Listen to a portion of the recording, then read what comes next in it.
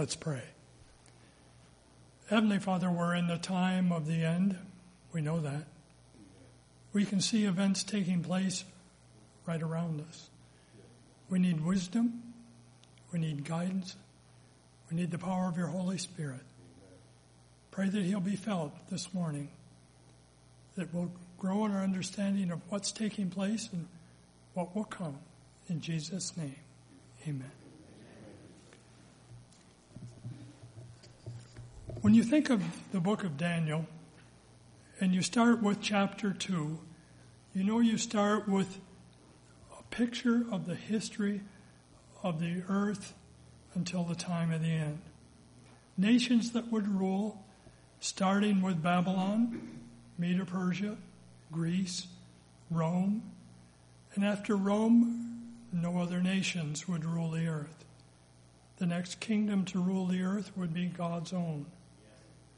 We need to keep that in mind as we're nearing the end, because there are a lot of things that have been said and will be said concerning the book of Daniel. Remember, no other kingdom after Rome. The next world kingdom is God's own. So basically that's what Daniel chapter 2 showed us. As you saw the rock cut out of the mountain without hands, smote the image. Tells you no other nation. Then you go to chapter 7, and you end up with a lion, a bear, a leopard, and an iron beast. Once again, it's a picture of nations that would rule the earth with a little more detail, is it not? You still have Babylon, the lion, Medo-Persia, the bear, Greece, the leopard, and the great iron beast, Rome. Then you go from there, you go to chapter 8. And there you have, it starts with a two-horned ram. Babylon has passed off the scene. Babylon is no longer involved. So you have the ram with the two horns, and then further in chapter 8 it tells you that's Medo-Persia. And then you had the rough goat with the one horn that's finally broken off. Later on in the chapter it tells you it's Greece, and the horn is the first king. So again, it's following the same sequence, is it not? And then you have a little horn that would come up out of the four winds of heaven. And we know that that little horn that would come up, that would try to rule the earth until the time of the end, is not just Rome, but it becomes papal Rome.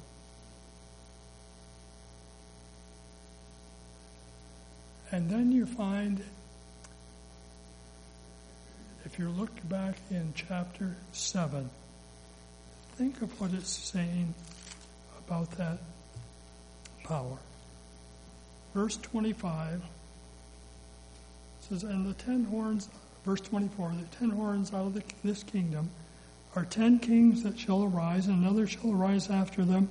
He shall be diverse from the first and shall subdue 3 kings. We know that's what happened when the Pope came into power. He shall speak great words against the Most High, wear out the saints of the Most High, and think to change times and laws, and they shall be given into his hand to a time, and the dividing of time. We know that's that 1,260 years given in Daniel and Revelation under different names.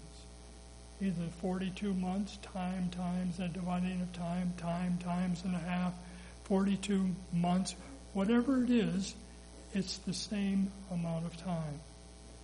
So that is the amount of time that the papacy would have to rule before he would lose power.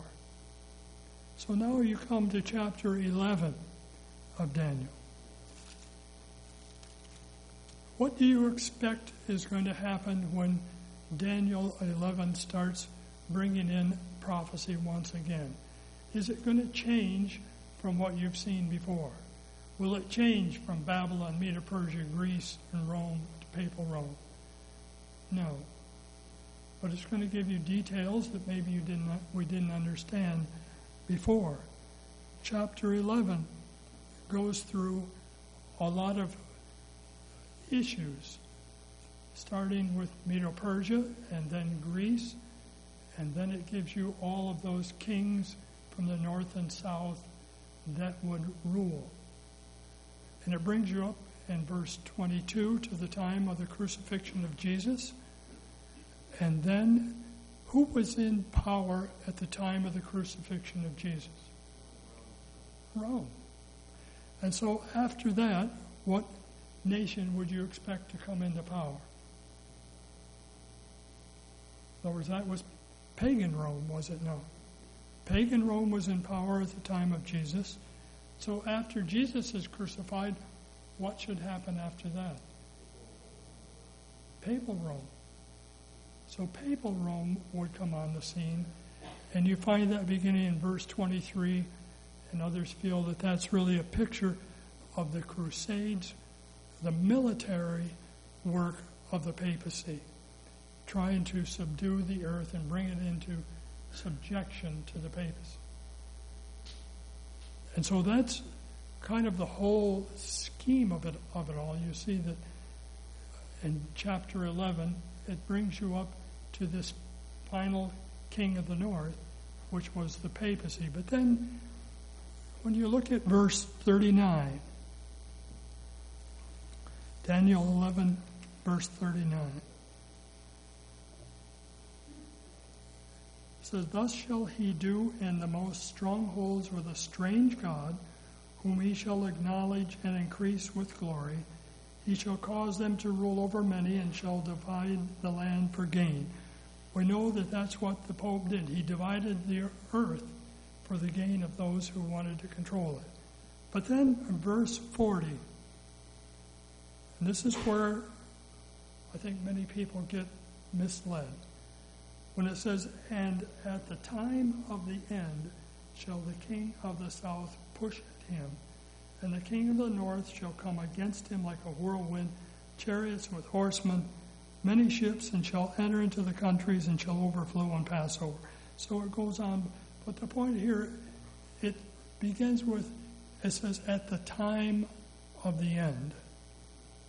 What would that indicate to you?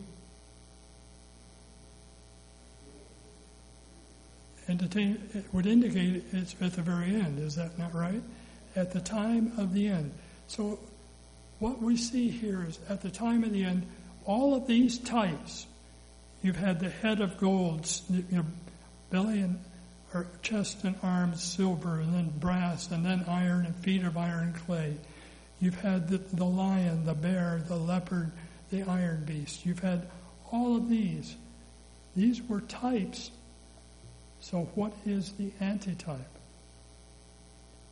It's the fulfillment, the reality of what all this was pointing to. And so at the time of the end, that king of the north will no longer be just a nation that would try to arise and rule the earth. It would be the final power which would come and try to control God's church, this earth, and everything. What is it the Pope has deemed himself? Lord God the Pope. Substitute for Jesus on earth. So at the time of the end, when this final king of the north comes, he's lost his power, but now he's trying to regain it. How does that happen? Look at Revelation chapter 13. Revelation 13.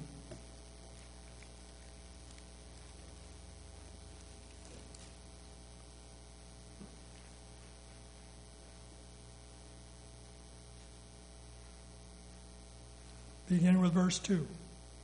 "And the beast which I saw was like unto a leopard. His feet were as the feet of a bear. His mouth as the mouth of a lion. And the dragon gave him his power and his seat and great authority." We know from the history of our Adventist church, this is speaking of the emergence of the papacy. But what does it say will take place? And I saw one of his heads, as it were, wounded in death. That came at the end of the 1260, the 42-month times, and the dividing of time. All of those saying this is when the papacy would have a wound, but then it would be restored. He said his deadly wound was healed, and all the world wondered after the beast. And they worshipped the dragon, which gave unto the power unto the beast, and they worshipped the beast, saying, who's like unto the beast? Who's able to make war with him? And go then to verse 11. And you see the emergence then of the United States. And I beheld another beast coming up out of the earth. He had 2 horns like a lamb, and he spake as a dragon. Who is that? We know it's the United States. It's the United States. And what does the United States do? And he exercises all the power of the first beast before him, causes the earth and them that dwell therein to worship the first beast, whose deadly wound was healed. When you think all of this through, then, I would submit to you that this final king of the north is nothing more than the combined power of the United States giving papacy power to rule the earth. Protestant America causing the earth and all that dwell therein to worship the first beast. Because that first beast has lost his power, has he not? And yet we know he's desperately trying to regain it. We can see that in the things that are happening in the Vatican even today. People say the Pope is sitting in a wheelchair, but he's having daily communion with the spirits. He's trying to gain control of the world. Who is he going to get to give him the power to do that? Protestant America. And so when Protestant America and the papacy unite, they're going to bring all other powers under their control. So then who would the final king of the South be? Would it be Egypt? Would it be any of these other nations? Then you're going back to type instead of antitype. We're looking at the fulfillment at the very time of the end. The king of the north, the power that rules the earth, the papacy and the United States. The king of the south, all those other powers that are opposed to the papacy. What would that be? Islam, all of these isms, atheism, whatever it might be, all of these powers are going to be opposed by the power of the papacy and the United States combined. And what will he do? They'll cause all the world and the people of the earth to worship the first beast. We know that's what is going to take place. Through spiritualism, we know that the world is going to be brought under the control of that power. It's coming to a point where to speak against spiritualism will be looked upon as blasphemy. If you see the miracles taking place at Fatima, anywhere else, and you start speaking against that, you'll be looked upon as blasphemy when all the miracles of this beast begin to take place. What are we going to do to stand against it? We have to have a sure word of God. Is that not true? We can't let that power overrule the Scripture. We can't let that power take Jesus as our high priest away from us. He's the only high priest that can save us. There's no other power. And so we need to realize that. And so here it's saying, if you go back to Daniel chapter 12.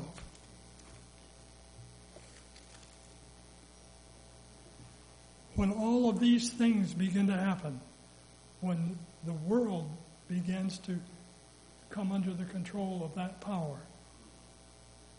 and the judgment, the 2300-day prophecy of Daniel 8:14, unto 2,300 days, then shall the sanctuary be cleansed. It's saying all this perversion of the truth was going to be done away with. Yes, how long will it be? How long is God going to let all of this go on? It said unto 2,300 days, then shall the sanctuary be cleansed. We know then at the very end, it's going to be taken care of.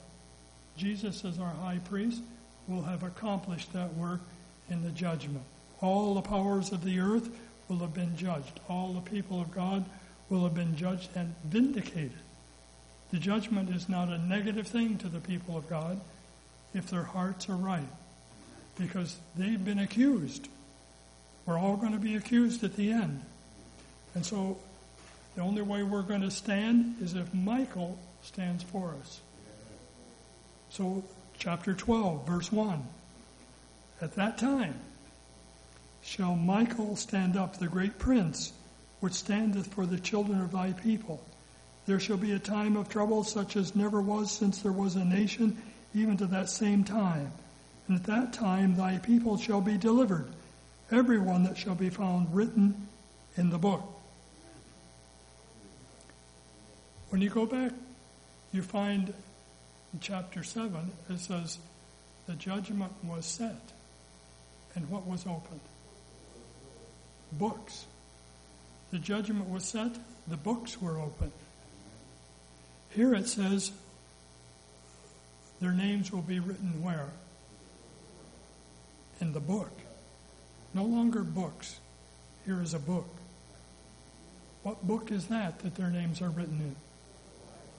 The book of life. You find that in Revelation 17, Revelation 21.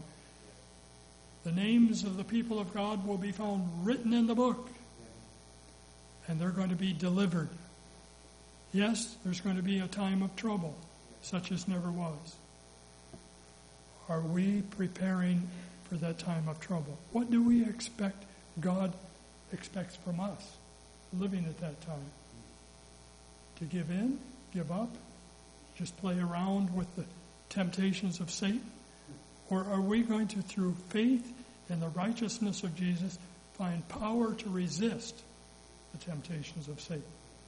That's the question that each one of us are going to have to answer in our own minds.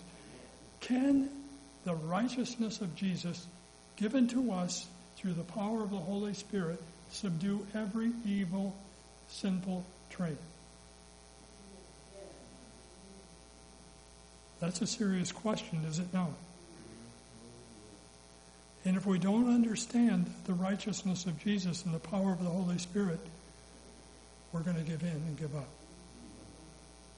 That's why we're being tested. That's why this time of trouble, little time of trouble is coming. We know it's coming. We're going to be sifted. We're going to be shaken. What will keep us from giving in and giving up? Faith in the Word of God. Whereby are given unto us, 2 Peter 1:4, exceeding great and precious promises, that by these you might be partakers of the divine nature. And what does that do for you? Having escaped the corruption that's in the world through lust. All that's in the world, the lust of the flesh, the lust of the eyes, and the pride of life, is not of God. Do the promises of God given by the Holy Spirit have strength to give you power to resist all of that, all of those lusts, all of those sinful tendencies? That sounds scary when you first think of it, does it not? To think that God wants us to overcome all of our inherited and cultivated tendencies to sin. Is it possible, though?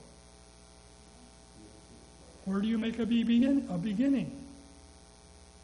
As many as received Jesus, to them gave he power to become the sons of God, even to them that believe on his name.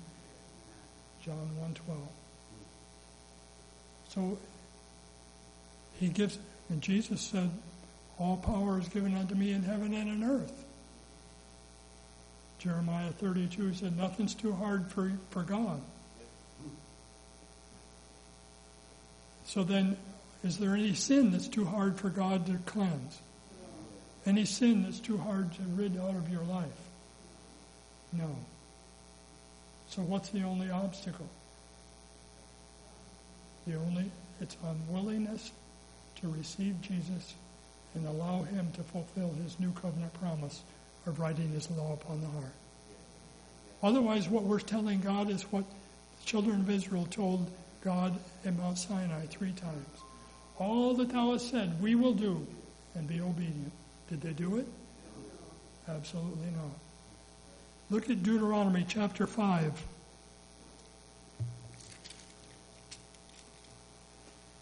The third time after they said, all that you've said we will do, that he gave them the commandments once again. Verse 29. Oh, that there were such a heart in them that they would fear me and keep my commandments. Always it might be well with them, with their children forever. Jesus said that what they were saying is good. Nothing wrong with what they said. All that thou said we will do and be obedient. He said, what you've said is right. Look at verse 28. The Lord heard the voice of your words when you spake unto me, and the Lord said unto me, I have heard the voice of the words of the people which they have spoken unto thee. They have well said all that they have spoken. Said, yes, you've said what's right, but you don't have a heart to do it. How do we get that? If any man would come after me, let him deny himself and take up his cross daily and follow me. Paul said, I die daily. We have to realize we have to crucify self every day. There's no ifs, ands, or buts. If we don't do that, Satan will eventually gain the ascendance. We can't be playing around. It's the end of time. This is it. Whatever we let God do will be successful. If we resist, we know that Satan is going to be able to cause us to give in and give up.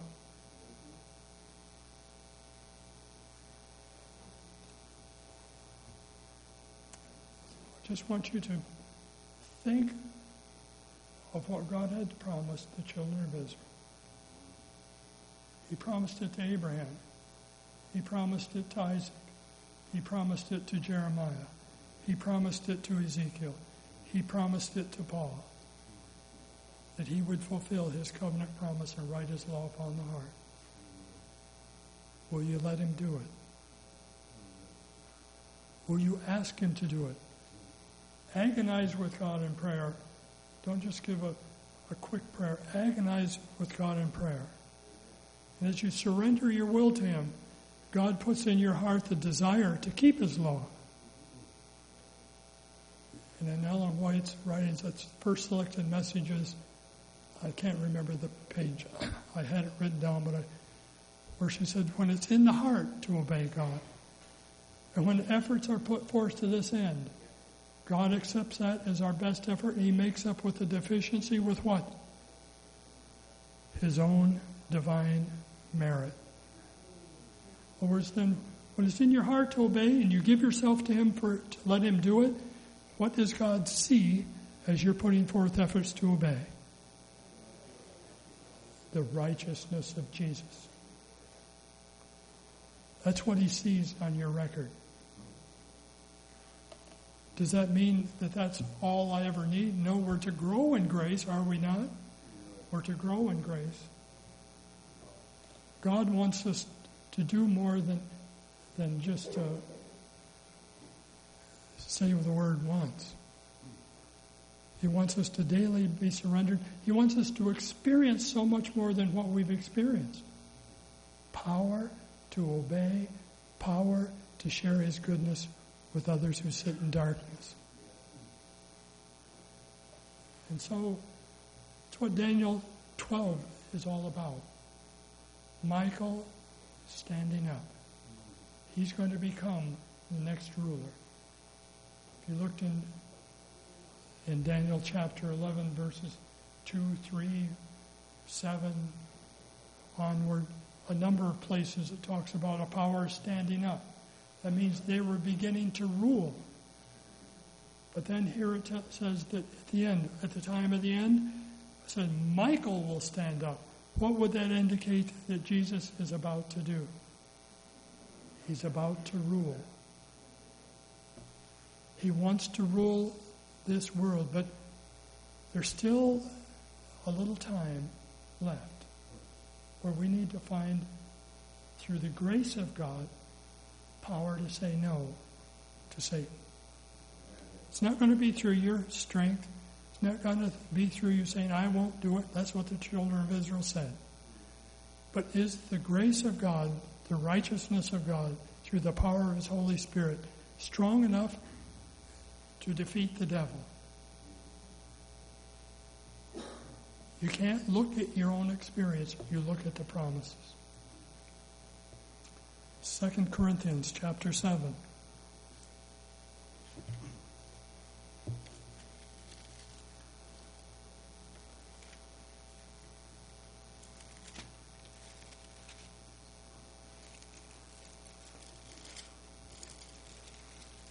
And verse 1. Having therefore these promises, dearly beloved, let us cleanse ourselves from all filthiness of the flesh and spirit, perfecting holiness in the fear of God. Keep claiming the promise. When you fail, you keep claiming it again.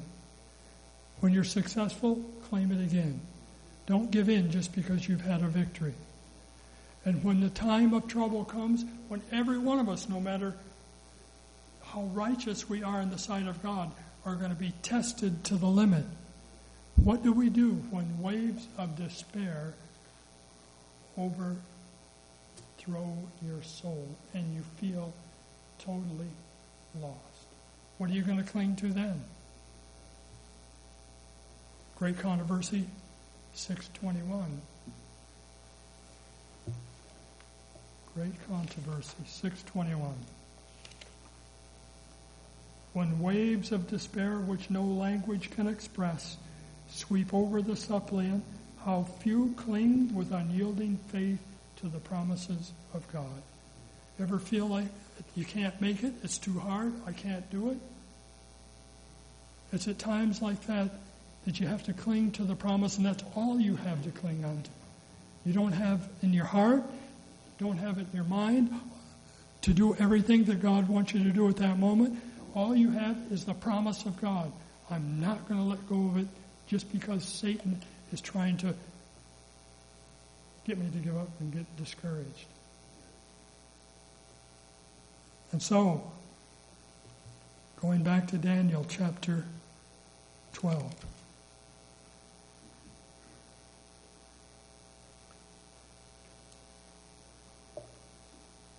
Speaking of things at the end.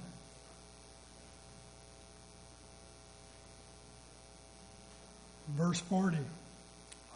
Chapter 12. Yeah, we're going to look at here at verse 44. When all of this begins to take place, and the papacy in the United States are combining to control the world, it says in verse 44, when it seems like they're successful and nobody's going to be able to stand against them, it says, but tidings out of the east and out of the north shall trouble him. Therefore he shall go forth with great fury to destroy and utterly to make away many. I believe this is the time when that latter rain power, in other words, the king of the north looks like he's defeating every other power on the earth. And yet all of a sudden here's something that's disturbing his peace. Tidings out of the east. Well, we know the kings of the east are coming to get us. If this message of the three angels' messages is being given to the world, what does that tell you has taken place? The latter rain of the Holy Spirit has come upon the Church of God, and they've given this three-pronged message. What's the first part of it? The everlasting gospel. You can't eliminate that. All the way to the very end, it's the everlasting gospel that gives God's people strength. The message of Jesus and his love for us. Look at 2 Corinthians chapter 5.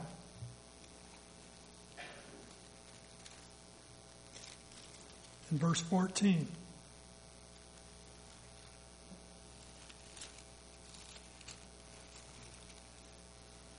This is important to think of. For the love of Christ constraineth us, because we thus judge that if one died for all, then we're all dead. What is it that's going to keep you from giving up when everything seems to be falling apart? God's love. You can't look at anything else, but it says if he died for all, what does that tell you? Then we were all dead, spiritually and physically as a result. There's no way we could live on. But he died for all. If that love of Jesus doesn't melt the heart, what will? Fear of punishment, hope of a reward, doesn't last. There has to be a living experience in trusting God through the trials and difficulties that come. Are you going through trials? Are you having difficulties? Thank God for them. Don't try just to escape. Say, God, what would you have me to learn from this? Every one of you have had trials and difficulties. I don't care who you are. And if we ask God, He'll show us what that trial and difficulty did to keep us from going away from God totally and allowing Satan to have control. There's nothing, no matter how bad it may seem at the time, that God won't take and turn it around for good for you and for someone else who's going through the same problem.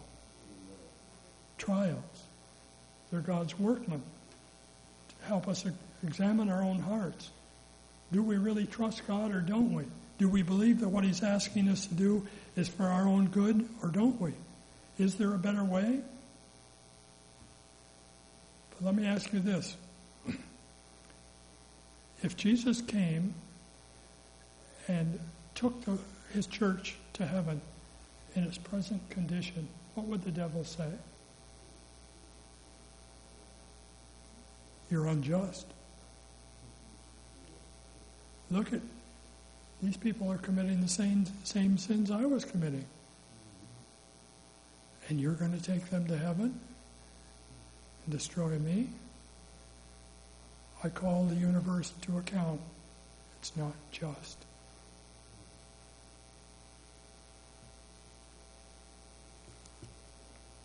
You have to remember, when you give yourself fully to God, His righteousness covers you. If you were to die at that moment, there are a lot of sins that you may be committing you don't even know of. But you've confessed and forsaken the ones you did know. And God will point in the record books. Yes, they committed that sin, but look here. They confessed, and they received me, and I gave them victory over those sins. We have to realize the devil is playing for keeps. We're at the end. This is not just a time to do the best we can and think, well, later I'm going to do something better. The will has to be given to God each day. The righteousness of Jesus has to be placed to our account. And the power of His Holy Spirit has to give us the strength to say no to Satan.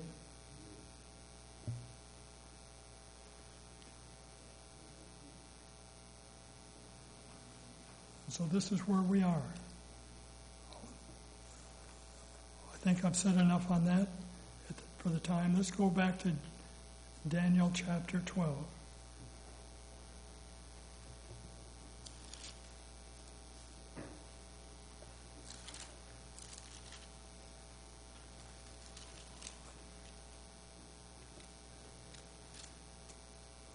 I just don't want anyone to think that they're lost because they have sin that they haven't overcome. That's why God is bringing a time of trouble. That's why He's given us more opportunity to give your will to Him, to pray for the Holy Spirit, because without the Holy Spirit, we're all lost. we have no strength. Daniel 12, verse 2.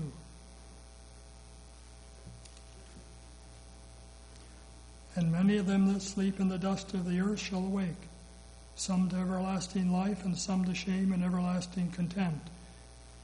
We know this is speaking of a special resurrection, spoken of in Revelation 1:7. Them also which pierced him. Every eye will see him, they also which pierced him. The ones that actually crucified Jesus are going to be raised to see him coming, to see, this is the one you said was the son of Satan. This is the one that you claimed was Beelzebub. But also Revelation 14:13. After giving the three angels' message in Revelation 6 through 12, Revelation 14,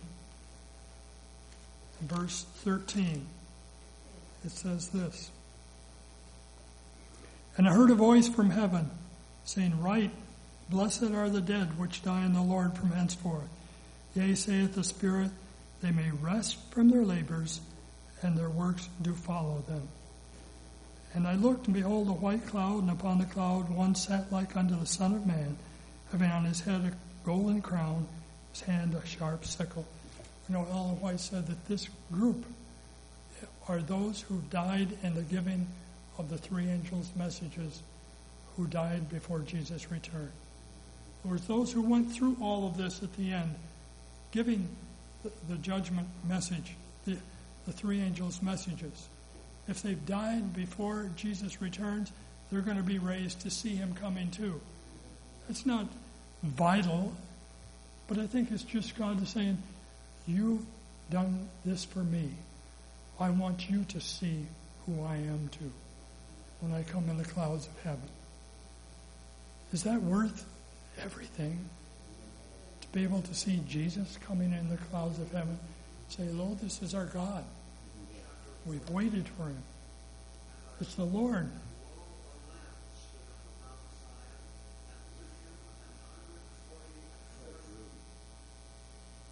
Yes.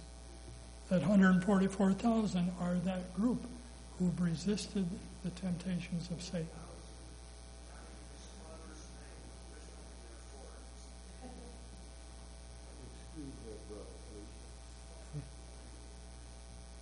So,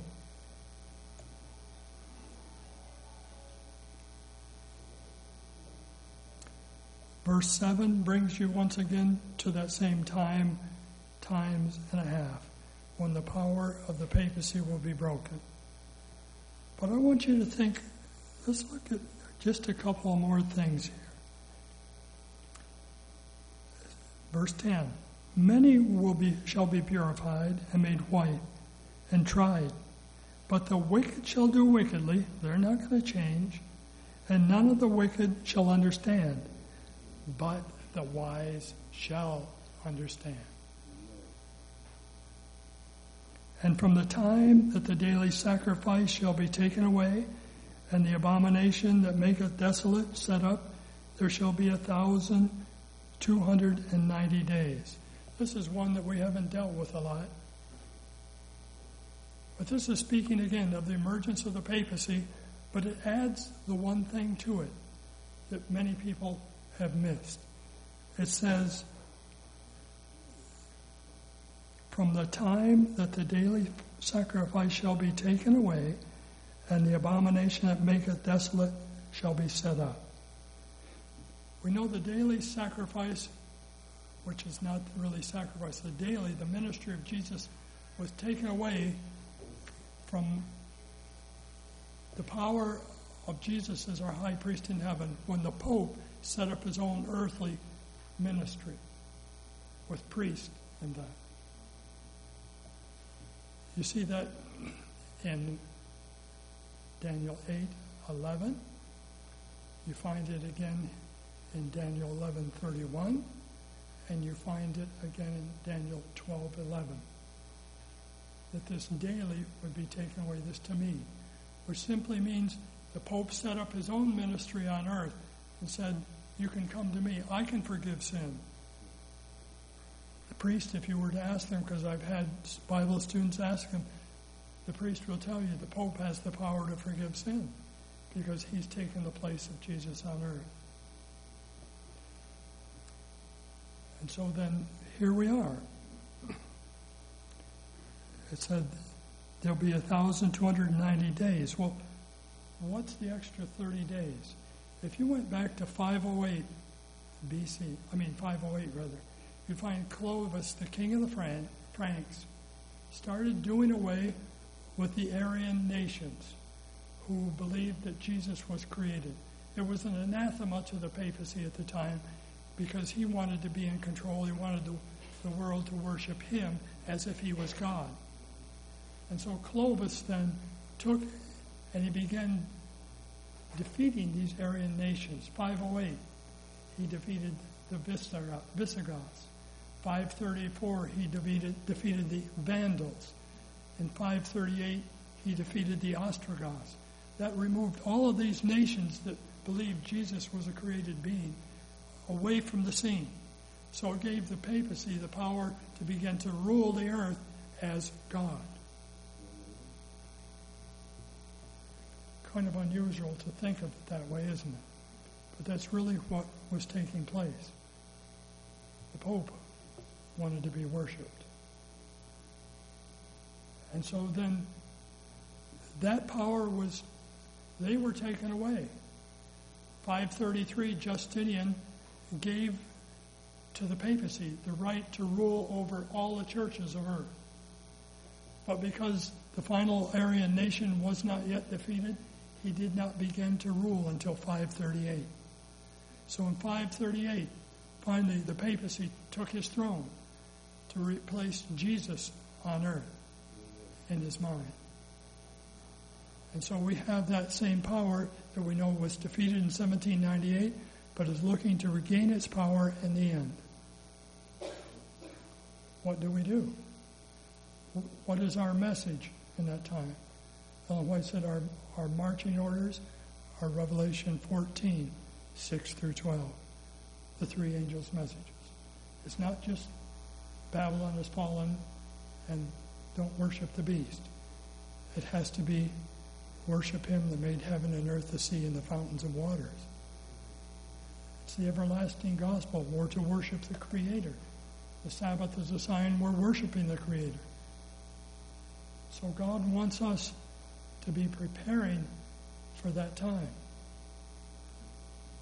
Think if you were part of our church, the beginnings of our church, back in the 1830s and 40s, and they began to study these things. Was it difficult? They didn't have somebody else that they could go to and find answers. They were depending only on God to help them understand the times and all that was taking place. It was hard. Did they make mistakes in their understanding of it? Yes. But the Holy Spirit continued to bless. Did they predict something that didn't happen? Yes. They predicted that Jesus was coming in the clouds of heaven, but it didn't happen. And so, time went on. But I want you to look at the next verse. Verse 12. Blessed is he that waiteth and cometh unto the 1,330 days. If you were to take from that beginning point when they began to set up the papacy, 508, you add 1335 to it, you come out with 1843. And here it said, there are those who came to that time were blessed. Well, if you predicted the end of the world in 1843 and it didn't happen, would you feel blessed? No, they felt defeated until they studied it again. Then they realized, what was it that God did for that group that wrestled with these issues for such a length of time? They came to understand so much more than they would have understood had they not had to wrestle with it. And so even though it was seeming a defeat, just like you and me, when we have trials that we seem like everything we hope for is gone, If we let God have control of it, we will be blessed by it. I want to read to you something here, which, if I can find it here.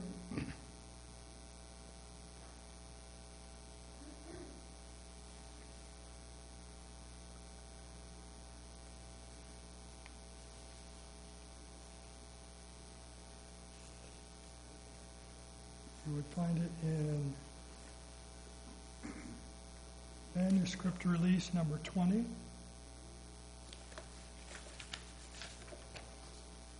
See if I can.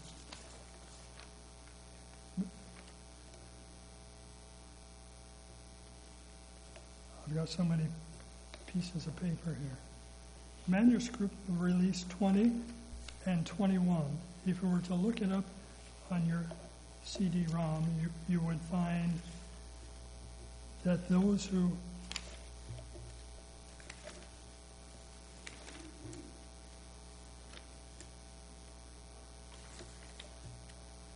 all right, here it is. Manuscript release 20, paragraph 1. Blessed are the eyes which saw the things that were seen in 1843 and 1844.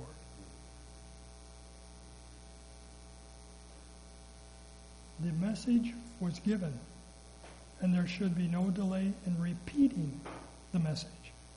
For the signs of the times are fulfilling, the closing work must be done. A great work will be done in a short time. A message will soon be given by God's appointment that will swell into a loud cry. Then Daniel will stand in his lot and give his testimony.